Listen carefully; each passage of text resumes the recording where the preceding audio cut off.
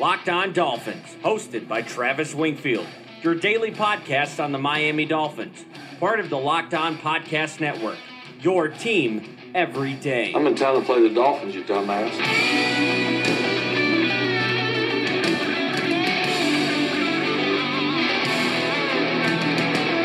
What is up, Dolphins, and welcome into the Friday, September the 28th edition of the Locked On Dolphins podcast. I am your host, Travis Wingfield, and I'm here, as always, to bring you your daily dose of Miami Dolphins football. And on today's show, we put the finishing touches on Patriots Prep Week, including our 5 keys to the game. We'll tell you about the Dolphins' star potential and how they may have revolutionized the league's approach to the offseason. Plus, we'll get to more of your Twitter questions, and we'll lock it up. But first, subscribe, rate, and review the podcast on Apple Podcast or wherever you get your podcast from. You guys know where to find me, LockedOnDolphins.com, the Locked On Dolphins podcast, obviously featured columnist on the Palm Beach Post, FanRag Sports, and a bunch of others. You guys can find me on Twitter at Wingfield NFL. You can follow the show at Locked On Fins, and I mentioned LockedOnDolphins.com, the hottest blog on the internet right now as it pertains to the Miami Dolphins. I cranked out 5 columns this week. My team is cranking out that many on their own behalf, and we are just crushing it with the content. Tons of page views, tons of visitors. We really appreciate all that. So if you guys haven't checked it out yet, LockedOnDolphins.com, and of course, the other Locked On Sports family of podcasts, like the Locked On Magic podcast or Locked On Heat podcast, as the NBA season approaches right around the corner. We do have some injuries and news on those injuries to get to. Let's go ahead and do that right now with Jim Mandich, the Mad Dog. And I have the Patriots list pulled up here, and I read off all the important names for you guys yesterday. It's the exact same, all limited participants: Trey Flowers, Josh Gordon, Rob Gronkowski, Jacob Hollister, Danny Shelton, Marcus Cannon, Patrick Chung. All these guys are limited participants in practice, but one of the guys that was limited on Wednesday, his Thursday report comes back as did not participate. That's Eric Rowe, cornerback. And I talked about this in the preview column. He has played some slot cornerback this year, second most to Jonathan Jones for the Patriots. And Jonathan Jones in the slot has been roasted this year. I said this in the preview piece up on LockedOnDolphins.com. I think it was a 131 passer rating allowed playing out of the slot for Jonathan Jones. So great news for the Dolphins there. As you guys are well aware, the Dolphins have plenty of players that can capitalize on the lack of slot coverage the Patriots have. And as for the Dolphins, the injury news was better. And it all starts with Rashad Jones, who was a full participant in practice on Thursday. I have to think that means he plays the game on Sunday, which is a huge boon to this team. I still think if Rashad Jones plays and Trey Flowers and Patrick Chung do not play for the Patriots, I will actually switch my prediction in the game to go in the Dolphins' favor. And as far as other injuries go, Andre Branch, AJ Derby did not practice. Frank Gore had his Veterans Day off, but it sounds like everybody else that we know about in terms of guys that aren't out for the season are all good to go in this one outside of Branch and Derby. We have a whole podcast to get to here. Let's go ahead and kick things off. That's another Miami Dolphins.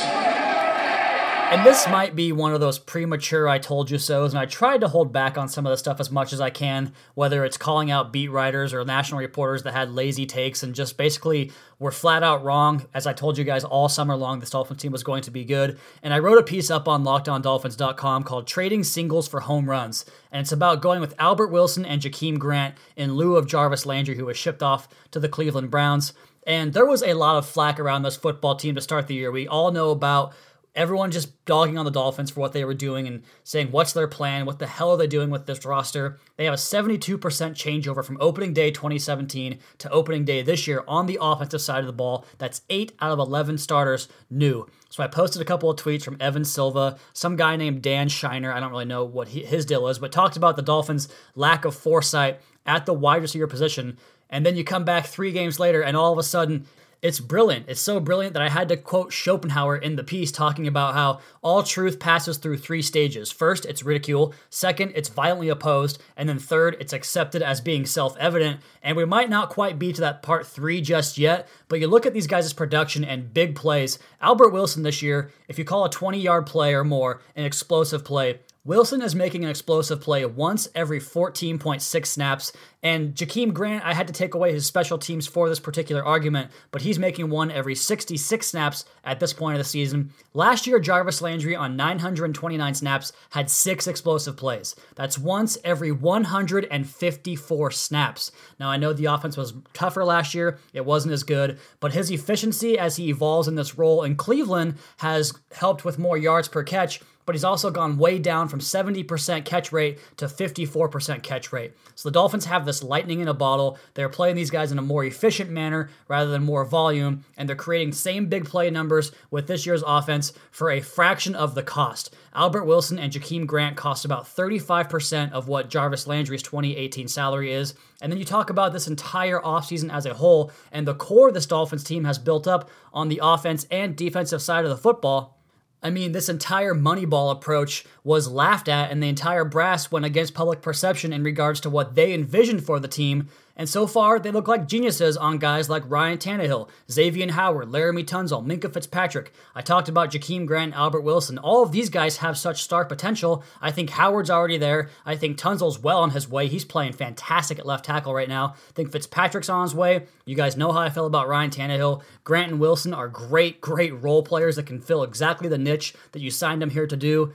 Then you have other core guys making big impacts as well. Devon Godshaw, Vincent Taylor, Raekwon McMillan, Jesse Davis, Jawan James, Mike Gesicki will get his name in there eventually. And then we have some veterans on long-term deals like Robert Quinn, Kenny Stills, even Josh Sitton coming back. This team is in it for a while. And there's one guy left out that I was very bullish on this offseason, and he is actually the first key to the game for me come Sunday. We're going to do those 5 keys on the other side of the podcast here, but it's Kenyon Drake. And I'm going to tell you why he is the key to this game come Sunday. We'll do that next, as well as your Twitter questions on the Locked On Dolphins podcast, at Wingfield NFL, at Locked On Fins. It is a Friday. We are looking forward to a big game come Sunday afternoon in Foxborough against the New England Patriots, 1 o'clock Eastern time on CBS. It is the A game. I think we have Jim Nantz and Tony Romo on that call. And I talked about Kenyon Drake being one of these star players that hasn't quite evolved into that just yet on the offensive side of the ball for the Dolphins. And he is the first key to this game for me to go ahead and break into the 5 keys to the game, get Kenyon Drake going. And you look at last year's Patriots game in Miami when he had the big catch on the sideline. He had that awesome spin move in the backfield where he ripped off a big run, breaking a tackle behind the line of scrimmage. He hasn't gotten going yet this year. He's only got 104 rushing yards, and it just hasn't been open for him. But I think some of the run looks they have shown in previous games the last couple of weeks should clear out some room inside, especially against this Patriots front that it's good against holding the run, but I think that they will struggle with speed, and that's why I think Kenyon Drake, if he can get by that first layer, can really make some things happen against this Patriots defense. Number 2 key to the game, do not give the football away. I realize that's kind of like an every week thing, and it's easier said than done, but if the Dolphins prevent the Patriots from getting a takeaway, I think they have a fantastic chance to get out of Foxborough with a victory, protect the ball, but also play aggressive at the same time. Number 3, win on special teams. Again, the details are what matter when you go up against the New England Patriots. They just lost Jawan Bentley and Rex Burkhead, who were both key special teams contributors. I think Darren Rizzi might have something up his sleeve this game. If the Dolphins can win that hidden yardage battle, that is often the difference in these close football games. Number 4, win on third down on both sides of the ball, because the Dolphins, they kind of suck on third down on offense and on defense, and the Patriots have always been good at the other side of that. Third and long has been a problem for the Dolphins. Converting third downs for the Dolphins offense has been a problem. If they can't get that done, which is what the Patriots kind of funnel their entire plan into, is winning on third down, making third down the most manageable situation in the game. That's what they do best. Dolphins have to go ahead and win that battle to get this victory. And number 5, pressure Tom Brady over and over and over again. If he gets uncomfortable, it permeates throughout the rest of the game. It affects their play calling. It affects their running game. The offense bogs down when he is not comfortable. They have to make that happen. They have to get Brady off that spot. I think they can do it, but I also think New England will have a plan in place to make it so it's tougher for the Dolphins to get upfield on those outside pass rushes. So Kenyon Drake, get going, no turnovers, win special teams, be better on third down, and pressure Tom Brady. Make those 5 things happen, and they will get the victory in this franchise-altering type of atmosphere they have going into on Sunday. Okay, let's go ahead and crank up the Twitter mailbag again. We got to some of the questions on yesterday's podcast, but you guys wrote in, I think it was 35. Did a fantastic job as always. Let's go ahead and start off with Cody O'Day. He is at Attraction Law 84. We beat the Patriots if, we lose to the Patriots if. Also, why oh why do so many people reject Tannehill's badassery? I like that last part there. He's just not really the kind of personality that's going to attach himself to the mainstream media, so I think that's part of it. But also the team just hasn't been very good, and people like teams that win, and although he's elevated a bad team into a mediocre team, it doesn't do enough for people in the national media. As far as how do we beat the Patriots, if the same thing with Tom Brady the last couple of weeks, keep him in uncomfortable situations, pressure him all the time, and be better on third downs on both sides of the ball. If that happens, they'll win the game. We'll lose on Sunday if they can't stop the run, if Sony Michel and James White get going, and it creates more versatility and more flexibility in the Patriots offense, then they will lose. Next question comes from Jason Mary. He's at Jason Mary FS. How does Rashad Jones coming back into the lineup affect the defense going up against the Patriots? And what did the defense lose last week not having him out there against the Raiders? I think number one was communication and just overall familiarity for Minkah Fitzpatrick. Fitzpatrick, we love him as a safety, but his best position is in the slot. And you take him out of the slot, it makes it easier for the Raiders offense in that regard. And it also makes it easier attacking down the field against that safety because Rashad Jones, for what it is right now, he's a better player. So I think the communication and the veteran presence and just the fact that you get Minkah back in his best spot is the biggest reason there. Next question comes from Justin Miners at JJ Miners. Do you think Gase is withholding Gesicki on purpose and not showing the league all the cards in his deck? I absolutely believe that Adam Gase has a Rolodex the size of a phone book in regards to his offensive plans for certain players. And I think Mike Gesicki is one of the key cogs in that book that we haven't yet seen. I think they really are just trying to get his blocking up to speed because so far it's not been great, but they want to get him to be a complete player because once they can do that, then he can really expand this offense in the passing game because teams don't have to really, or they're going to have to actually start to worry about him in the running game or as a pass protector, and then you can really unleash him in that passing game. So I think it's more about bringing him along slowly than it necessarily is him just holding him back. Next question here comes from Ryan Leary at Ryan_Leary14. A bit of a chicken or the egg question here, but is Tannehill finally reaching his peak because of himself, or is he another one of the NFL system quarterbacks due to Adam Gase, a la Tom Brady, Jared Goff, etc.? I think it's a little bit of both. Anytime you have a coach and a quarterback relationship that actually works well together and they know how each other do things in a certain way and the coach actually knows what the quarterback does best, you're going to get his best football. And that's what we're seeing now with Ryan Tannehill. Although I will say he's always had the physical traits. The mental side has been a little bit of a slow climb to where it is right now. But I think it's more about what Ryan Tannehill is physically. We've always seen it with this guy. He was a top 8 draft pick in the NFL draft. He has the physical tools. It's just all kind of coming together for him right now at the exact right moment. Okay, we got time for one more here. Let's go with John Nolan at BoardFan72. If we win on Sunday, what excuses will the national media come up with to disregard our success? It's going to be all about the Patriots. Win or lose this game, guys. Just accept that going in. Know that the Patriots are going to be the story no matter what happens. And if the Dolphins beat the Patriots, it's going to be about the fall of the empire, the decline of Tom Brady and Bill Belichick. Will this be their last year together? How much do they miss Julian Edelman? What's going on with Rob Gronkowski? What happened to Dante Hightower? It's going to be about the Patriots. So just expect it, know it going in, and if the Dolphins are 4-0, at that point, I really could not give a shit because at that point, the AFC East is there for the taking. I tweeted out about that today as I record this podcast on Thursday, that if the Dolphins win this game, they're winning the AFC East, in my opinion. So if the national media wants to continue to crap on the Dolphins, let them, because in about 12 weeks, we'll have the AFC East division title, we'll have a home playoff game, and then they'll have to respect the Dolphins at that point. All right, we still have college picks as well as my lock of the week, and we'll do that next on the Locked On Dolphins podcast at Wingfield NFL at Locked On Fins.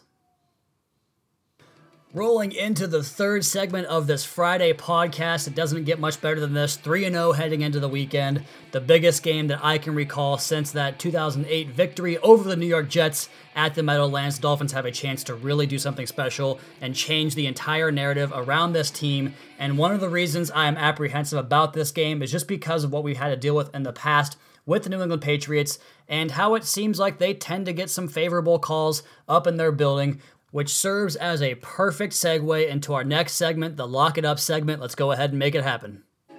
You better lock it up. You better lock it up. No, you lock it up. You lock it up. Lock it up. lock it up.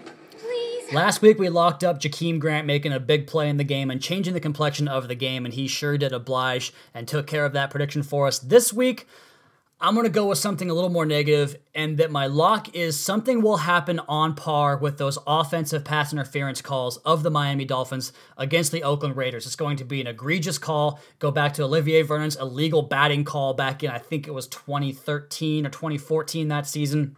You know that when you go to Foxborough, and this is the case for every home teams typically get the better calls. There actually was a study, and I think it was Sports Illustrated years and years ago, talking about how officiating favors the home team, but that is the case tenfold in New England. And if the Dolphins lose this game, that's going to be all we talk about for a week straight. And if they win the game, it's still going to be at the front of our minds because we know how this story goes. We hate seeing it, but it happens all the time. So that's my lock it up of the week. Something crazy will happen with the officials, and it'll negatively affect the Miami Dolphins.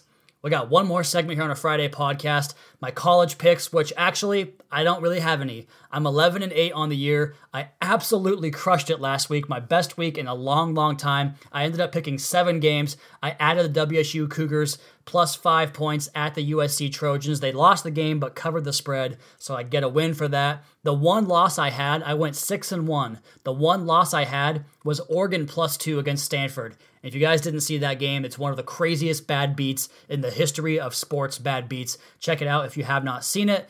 So 6-1 with that. The Dolphins won the game. The entire AFC East lost last week, well, except for Buffalo, which in my opinion, all they did was affect their draft position, so that's a win. It was the best weekend of football I've had in a long, long time. But this week, I've got a buddy getting married on Saturday. I'm in the wedding, so I'm not going to bet because I have a very strict don't bet if you can't watch the games policy. But I do have one pick that I absolutely love. The Ohio State Buckeyes going into Happy Valley. I know it's the whiteout, it's the Saturday night primetime game, and Happy Valley's going to be jumping, and Ohio State can't win a road primetime game to save their lives.